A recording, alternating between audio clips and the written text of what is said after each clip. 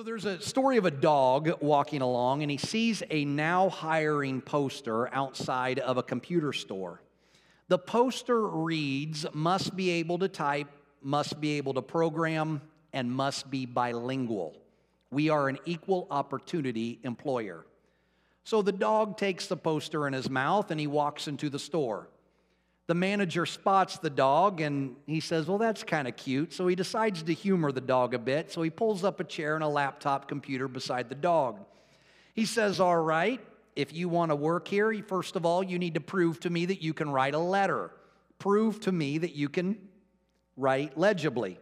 So the manager leaves the room with his laptop in there and he returns 30 minutes later.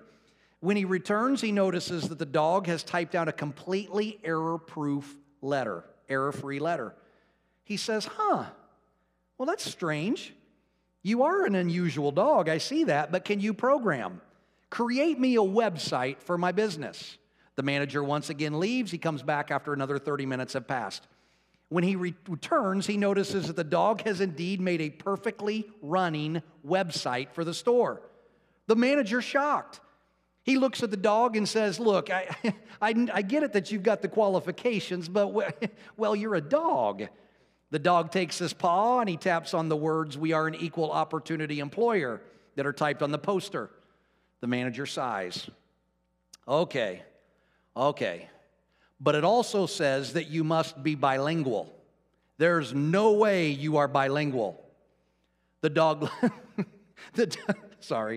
The dog looks him square in the eyes and says, meow. Sorry. Oh, there you go. There's your joke of the day. If you're visiting with us, I might not be the best preacher in town, but I sure do tell the best jokes. At least I keep telling myself that way. And Gene even clapped for me today. That means I must have got a good one in there. Gene come up to me one day and said, Pastor, I love your preaching, but I don't really like your jokes. But they're growing on her. Amen. Well, we're in week 3 of our series called Set Free. If you missed parts 1 and 2 of this series, I encourage you to go online and listen to those to get caught up. Today's message is actually a continuation, and it was 3 weeks ago, so it's been a while, about what we talked in part 2 called Believer Beware. I had so much positive feedback from that message alone. So many people told me how it helped them, how practical it was. So if you missed that message, I encourage you to go online and listen to it. We talked about, if you remember, the wolf. More specifically, the evening wolf and how to defend yourself against the attack of the wolf, spiritually speaking. Today, we're going to continue that thought. But not in the way I had originally planned. Sometimes we get a plan and then God comes in and throws me a little curveball. But I really feel like God has given me a great, strong, powerful truth for you today. When I was originally writing this message, I was going to go a complete different direction. I was going to go back to Habakkuk chapter 1, which is where we were in part 2, and talk about more ways that Satan and his demons come after us based on that passage. I actually had some of it written. But as I was writing, I felt very strong that God was speaking to me, and he said, no, there's actually something else I need you to address about the wolf. So if you remember from part 2, Satan and his demons, just a quick recap, are referred to in Scripture as wolves. Before a wolf attacks, it'll study up, it'll size up its prey, and it'll wait for just the right moment to make its move. When Satan came after Jesus in the desert to tempt him, when he failed, it says he left him for a more opportune time. He waits for the perfect opportunity to strike you, the opportunity when he knows he will have greater success. When a wolf is watching the sheep, he watches and he waits until he sees one separate itself from the rest of the sheep. Once the sheep is alone, he goes in for the kill. He waits for the sheep on the fray. Proverbs chapter 18 and verse 1 says, whoever isolates himself seeks his own desire. He breaks out against all sound judgment. Do you see that? We're more likely to do something foolish in isolation. Your enemy knows this. And just like the wolf, he waits for these moments to leash his attack. That's what we talked about in part 2. But the question I believe God wants us to address today is this. What strategy does Satan use to get us in isolation? What does he do? What strategy does he do to get us to separate ourselves from the other sheep, so to speak? Because he knows if he can get us alone, if he can get us to separate ourselves from other believers, he's got us. His chances of influencing us at that point becomes greater. And I believe this is one of the reasons that we're told this in Hebrews chapter 10 and verse 24. It says, "And let us consider how to stir up one another to love and good works, not neglecting to meet together, as is the habit of some, but encouraging one another, and all the more as you see the day drawing near." It tells us not to neglect meeting together with other believers, encouraging one another, even more so as we get closer to the return of Jesus. So what does Satan do to get us on the fray? Here we go. This is truly amazing. And I never made this connection until I sat down to write this, to prepare this message. If you have your Bible or Bible app, go ahead and turn to Matthew chapter 24 and verse 4. Matthew chapter 24, verse 4. If you don't have a Bible and you would like one, we have them available for you in English and in Spanish out at the hub. Just stop out there and see whoever's at the hub after service, and we'll make sure that we get you a Bible there free. So we want to bless you with that.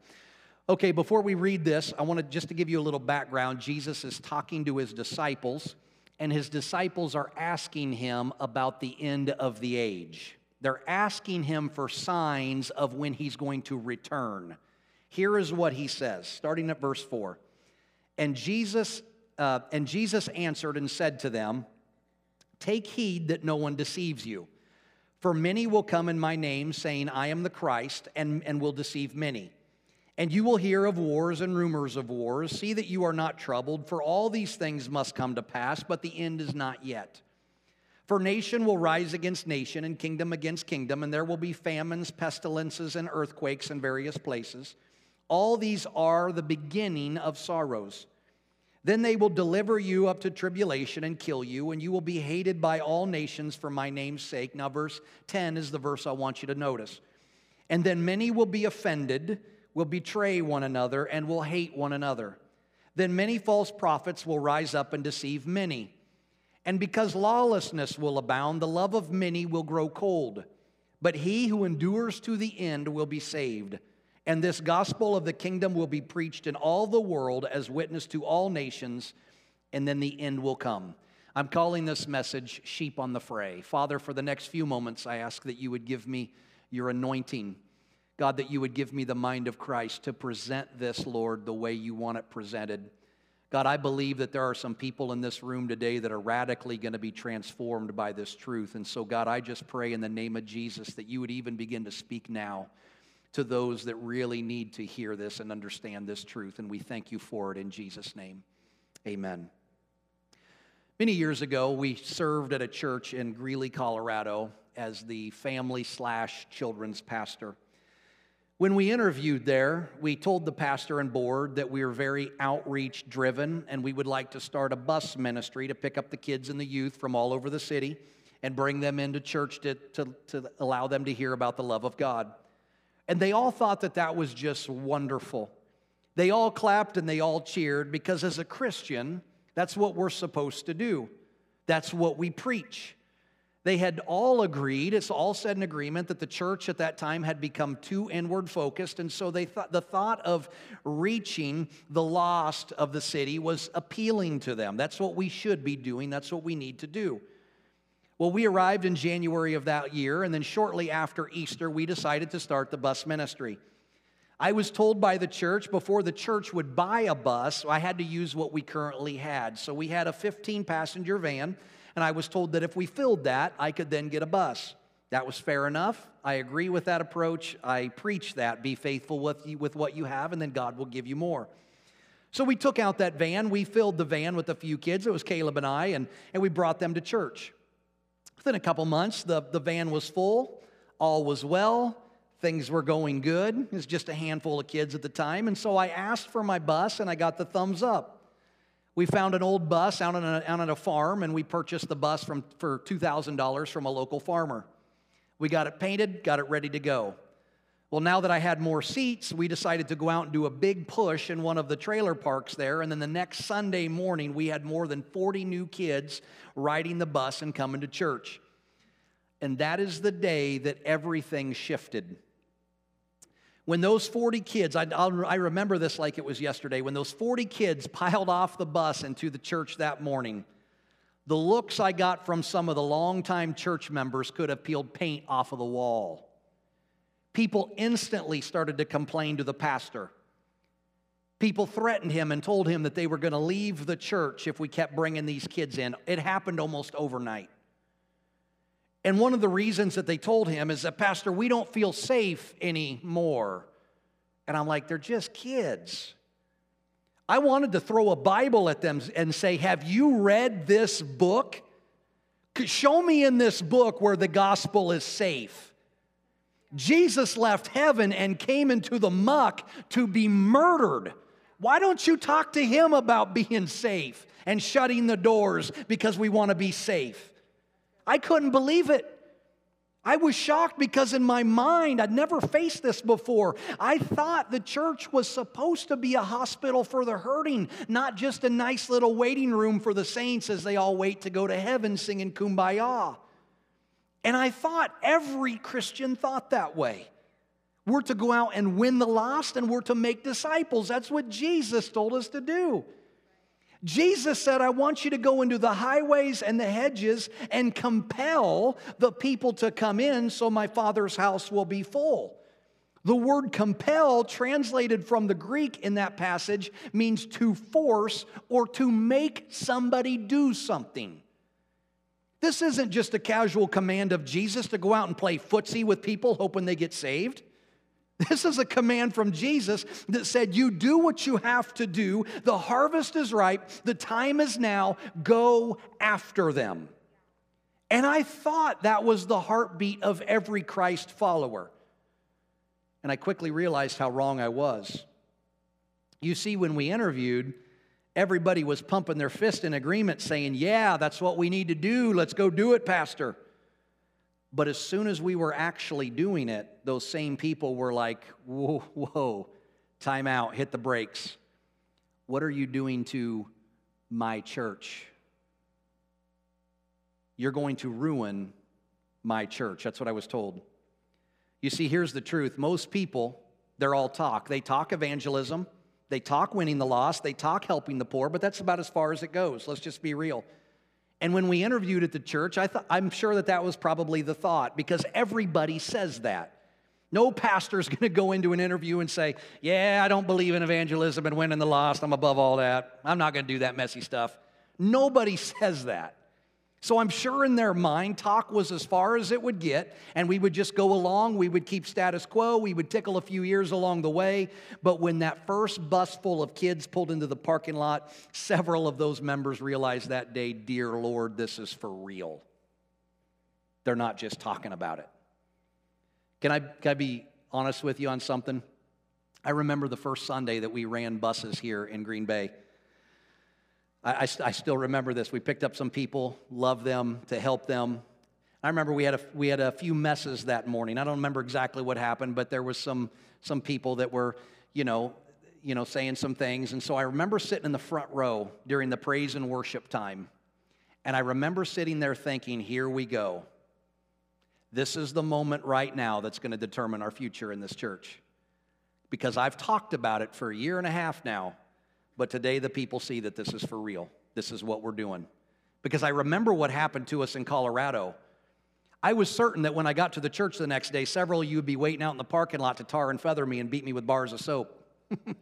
But that never happened. You embraced the vision.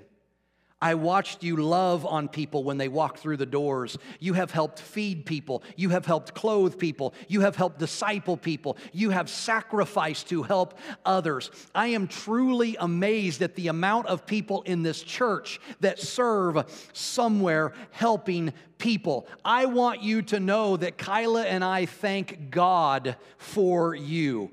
Every one of you. You are an answer to our prayers because you have sacrificed, you have embraced it, and because you have embraced it, look at what God has done. Amen. That's you guys. Thank you. With every week that passed in Colorado, the worse it seemed to get. I didn't know that Christians could be so mean and cruel. And I say that with all honesty, I really didn't. I mean, I expected it on the streets. But I thought, to me, a Christian should know better than this. And because of this, slowly my heart started to harden. I quickly became bitter, and I was completely offended by the behavior of these people, by the behavior of these Christians. I'd never dealt with this before. In ministry, I lost my joy. But the straw that broke the camel's back was a meeting. I was in a meeting with a board member and the pastor. And the board member looked at me and said, I kid you not, I don't want you picking up trailer trash and bringing them to my church. Right in front of the pastor. True story.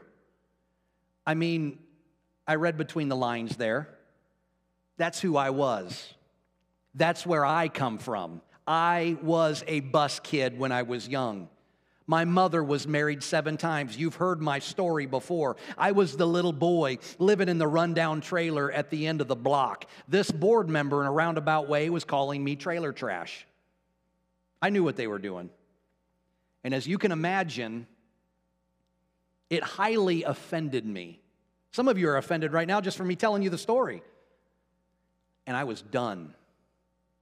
I wasn't just done at the church. I was ready to completely leave ministry. I was ready to leave the church as a whole.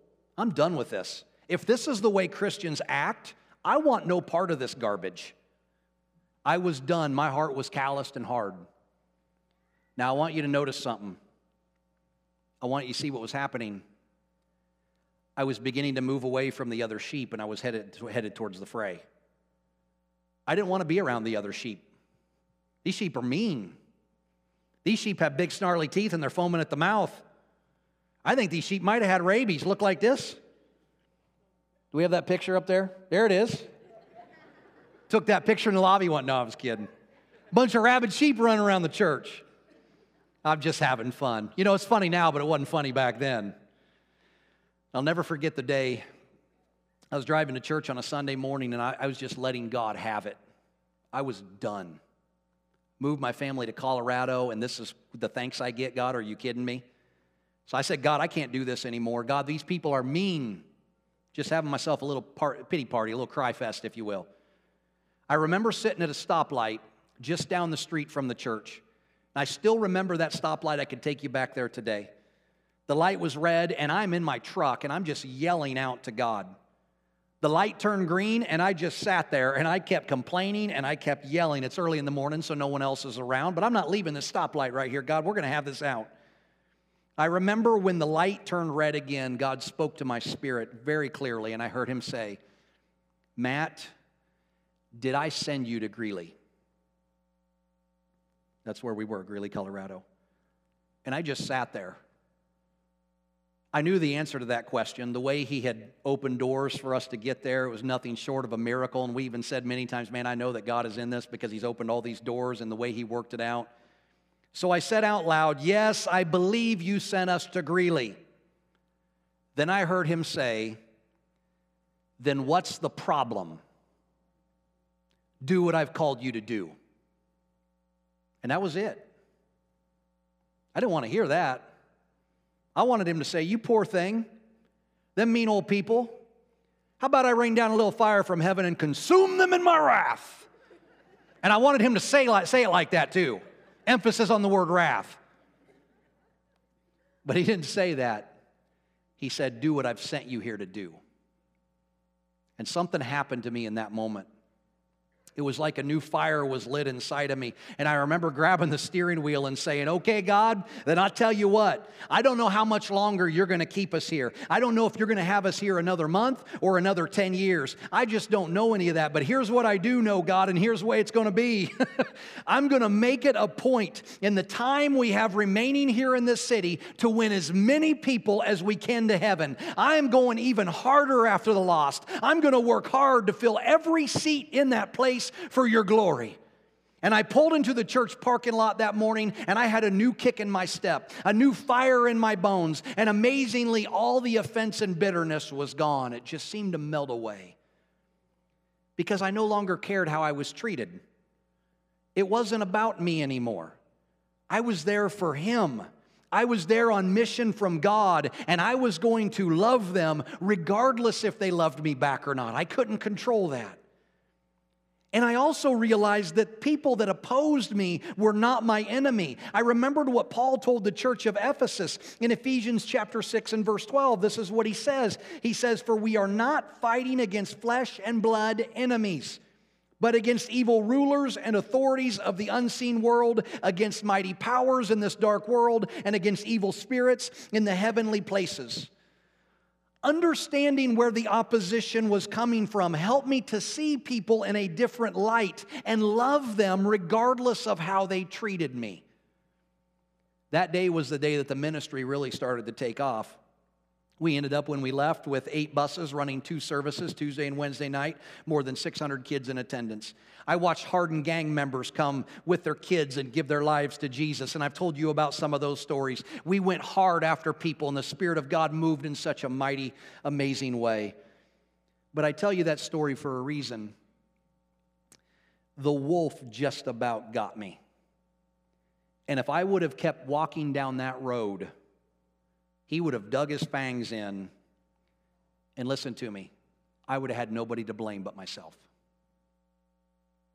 You see, this is what the enemy did, and this is what I want you to see today. He used other Christians. Don't think you can't be a vessel in the hand of Satan. He used other Christians, I believe they were saved, as a means to hurt me, thus offending me. We're going to talk more about that in weeks to come. But due to my offense, I started to separate myself from other Christians and head out towards the fray. Praise God, the Good Shepherd met me in my truck that day, and he brought me in, or the wolf would have shredded me, and I wouldn't be standing here before you today. Look at what Jesus says in Matthew chapter 7 and verse 15. He says, "Beware of false prophets who come disguised as harmless sheep, but they are really vicious wolves. You can identify them by their fruit, that is, by the way they act." This means these wolves are going to look like other sheep. They're going to be called sheep. They're going to act like other sheep. They might even smell like other sheep, but they're not a sheep. They're a wolf. Jesus tells us the parable of the weeds getting in with the wheat. How many people have left churches, have left the faith? They're not even following God now because they were hurt by another Christian. I just about did. Just recently, actually, it's probably been about a year now, I had a family leave this church. They were very faithful for a while. They were serving. They just up one day up and left. I heard anything. I didn't hear anything. And anytime that happens, I always wonder, man, what in the world? Did I say something to tick them off? I mean, it was the whole mask thing, so maybe that was it. Is my preaching really that bad? I mean, it wasn't my jokes, because my jokes are amazing, but it might be the preaching, I guess. I mean, what did I do? And that's what I always think. What did I do? And most of the time, I find out I didn't do anything. Come to find out, months later, I found out they left because one Sunday, another church attendee said something rude to them, so they never came back. As far as I know, they're not going anywhere now. Now, you might say that's kind of ridiculous, but I'm telling you, this happens a lot. Over the years, I have watched many leave because somebody said something to them in the church. Offense. We get offended by the other sheep, so we leave the herd and we head out to the fray where the wolf is waiting to strike. Listen to me. Satan wants you on the fray. The way he gets you on the fray is through offense. He will send the spirit of offense disguised as another sheep to hurt you. So you will move away from the other sheep, but more importantly, you will move away from the shepherd. And when you're on the fray, wham, he got you. And now you want nothing to do with God, and you want nothing to do with his church. If I had $1 for every time someone said to me, I want nothing to do with God because I have been hurt by the church, somebody in the church did me wrong. If that's the way that a Christ follower acts, man, I want no part of this. You ever heard someone say that? I've been hurt by the church. I have said it myself. It's the spirit of offense. And I believe it's Satan's top strategy to get you to separate yourself from others so he can get you alone on the fray. Jesus tells us himself that it is impossible that offense will not come. Eventually, somebody is going to say something to offend you. I guarantee it. The question is, will you take the bait? But here's the reason I believe the wolf disguises as a sheep. In the story I told earlier, I had people say nasty things like that to me before. This wasn't the first time somebody said something negative to me, but this was the first time for another Christian to treat me this way. You see, when you're doing street ministry and somebody ridicules you on the street, you just kind of dust it off and move on. You figure they're not serving God. That can be expected, no big deal. Your expectation of that person is different. However, if another Christian comes up to you and says the exact same thing to you, it's much easier to get offended. Why? Because your expectation of the Christian was higher than the person that is not a Christian. They say the exact same thing to you, but one carried the spirit of offense, one did not. And we typically put a higher expectation on the Christian than on the non-Christian, and rightfully so, because the Word of God tells us that we should be separated from the world, set apart from the world.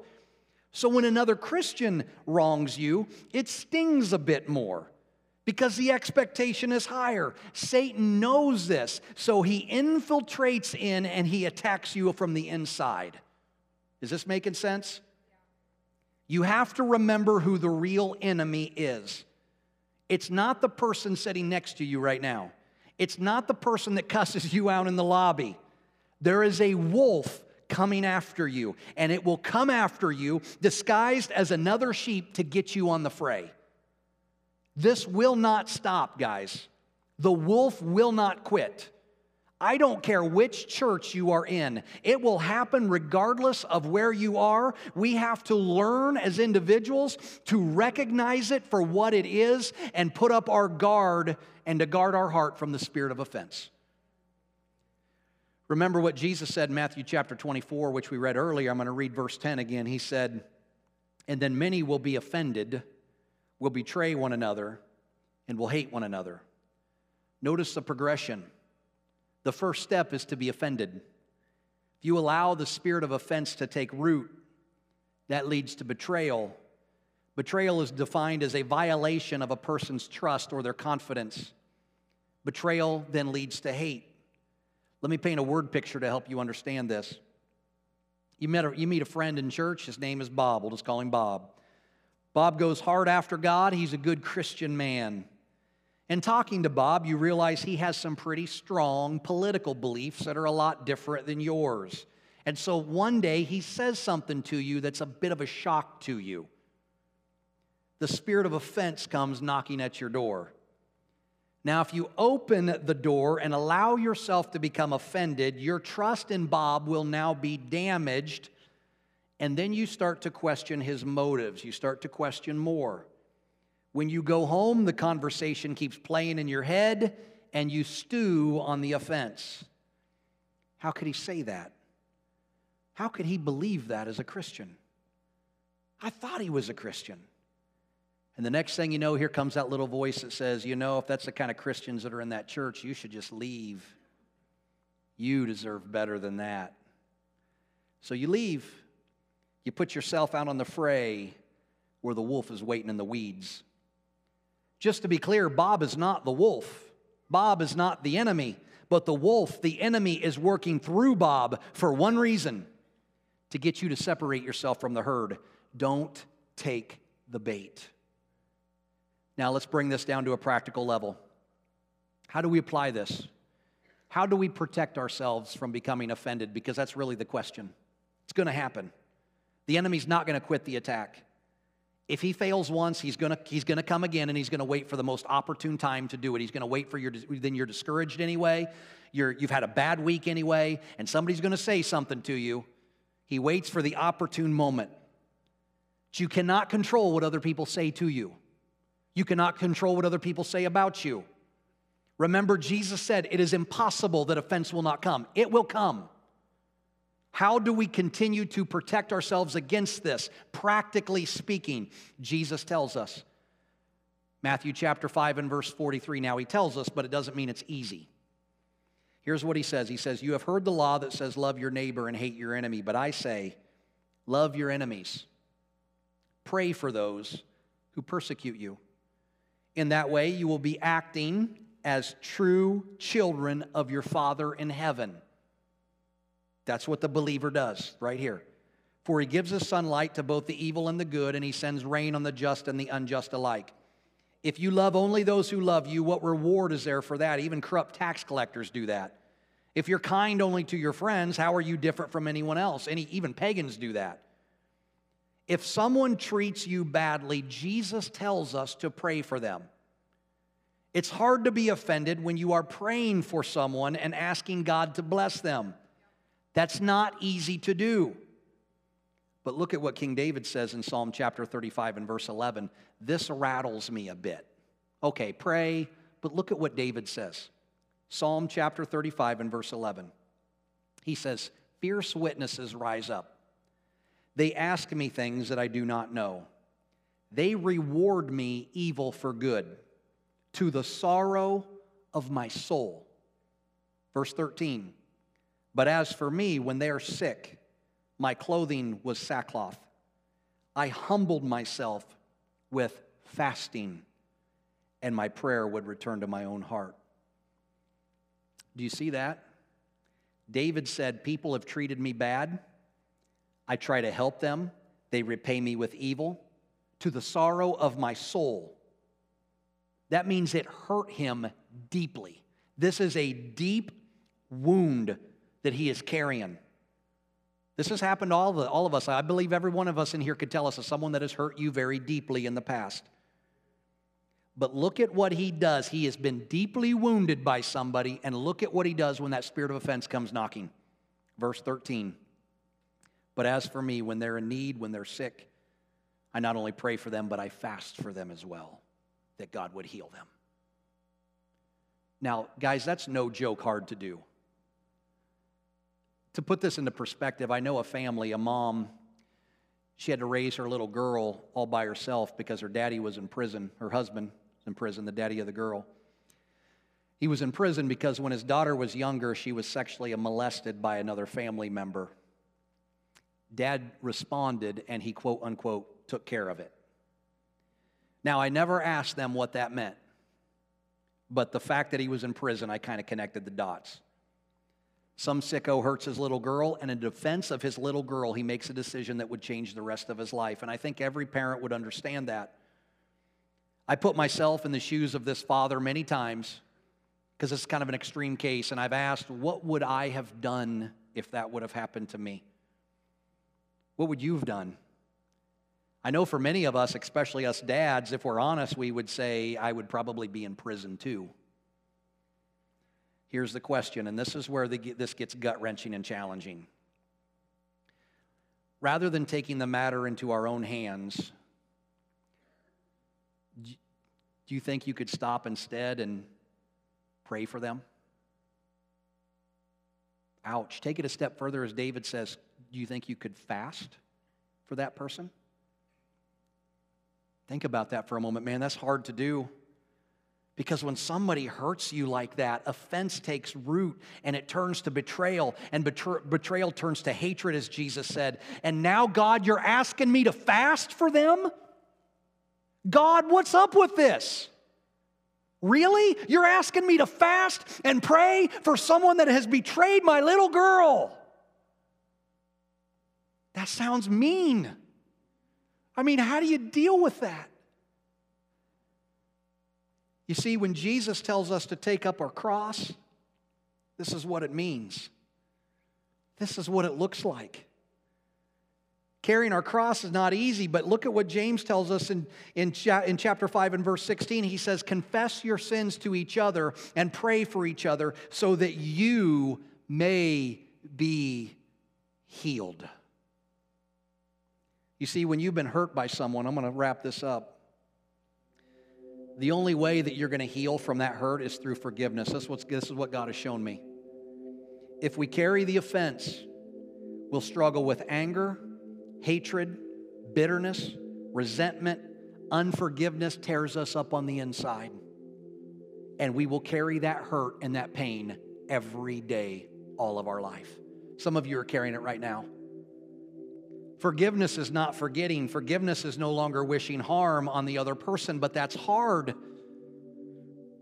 And there's some things in life that are easy to forgive, and there's other things in life that, man, don't even ask me to do that. I can't do it.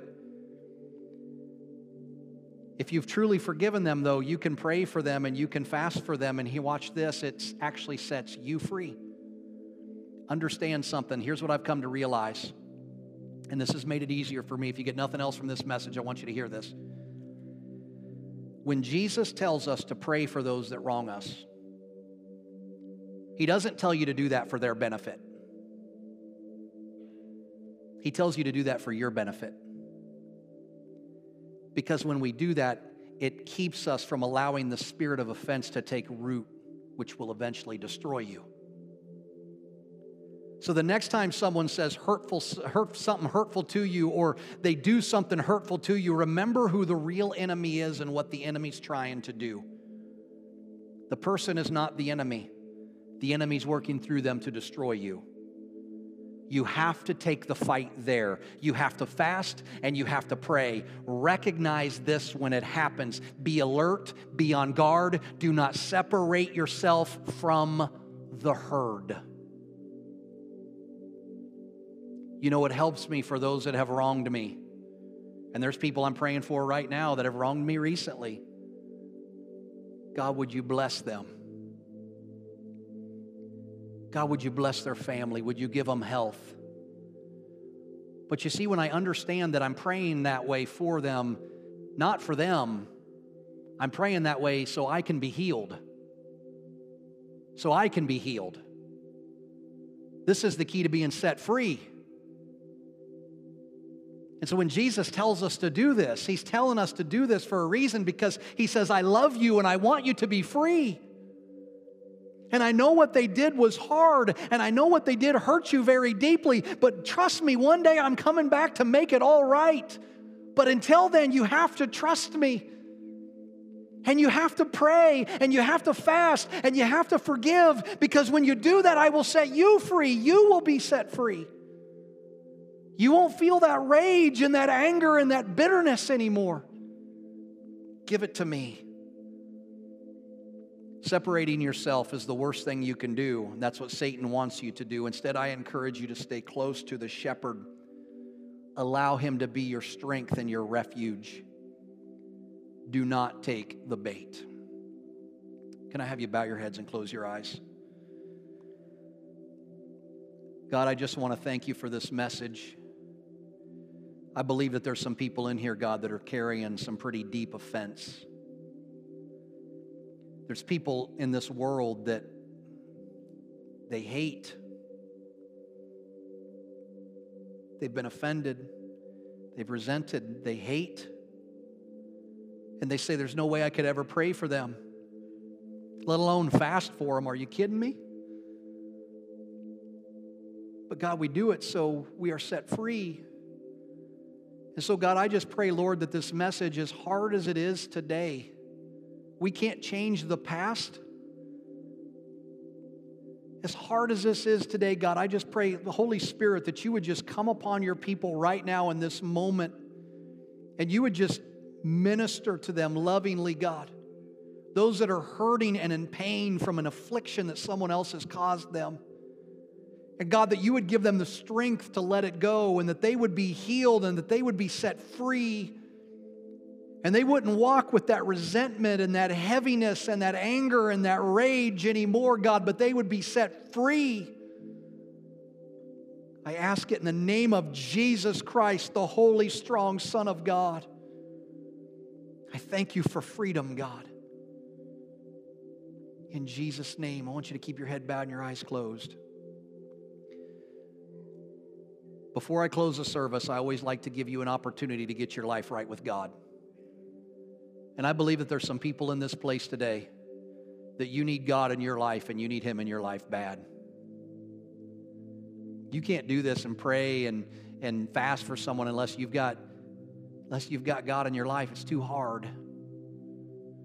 So I want to give you an opportunity right now. If you're in this place and you want to get your life right with God, what I'm going to do is I'm going to count to 3 here in just a moment. If that's you, what I want you to do when I get to 3 is I just simply want you to lift your hand, because I want to pray with you and I want to see who I'm praying for today.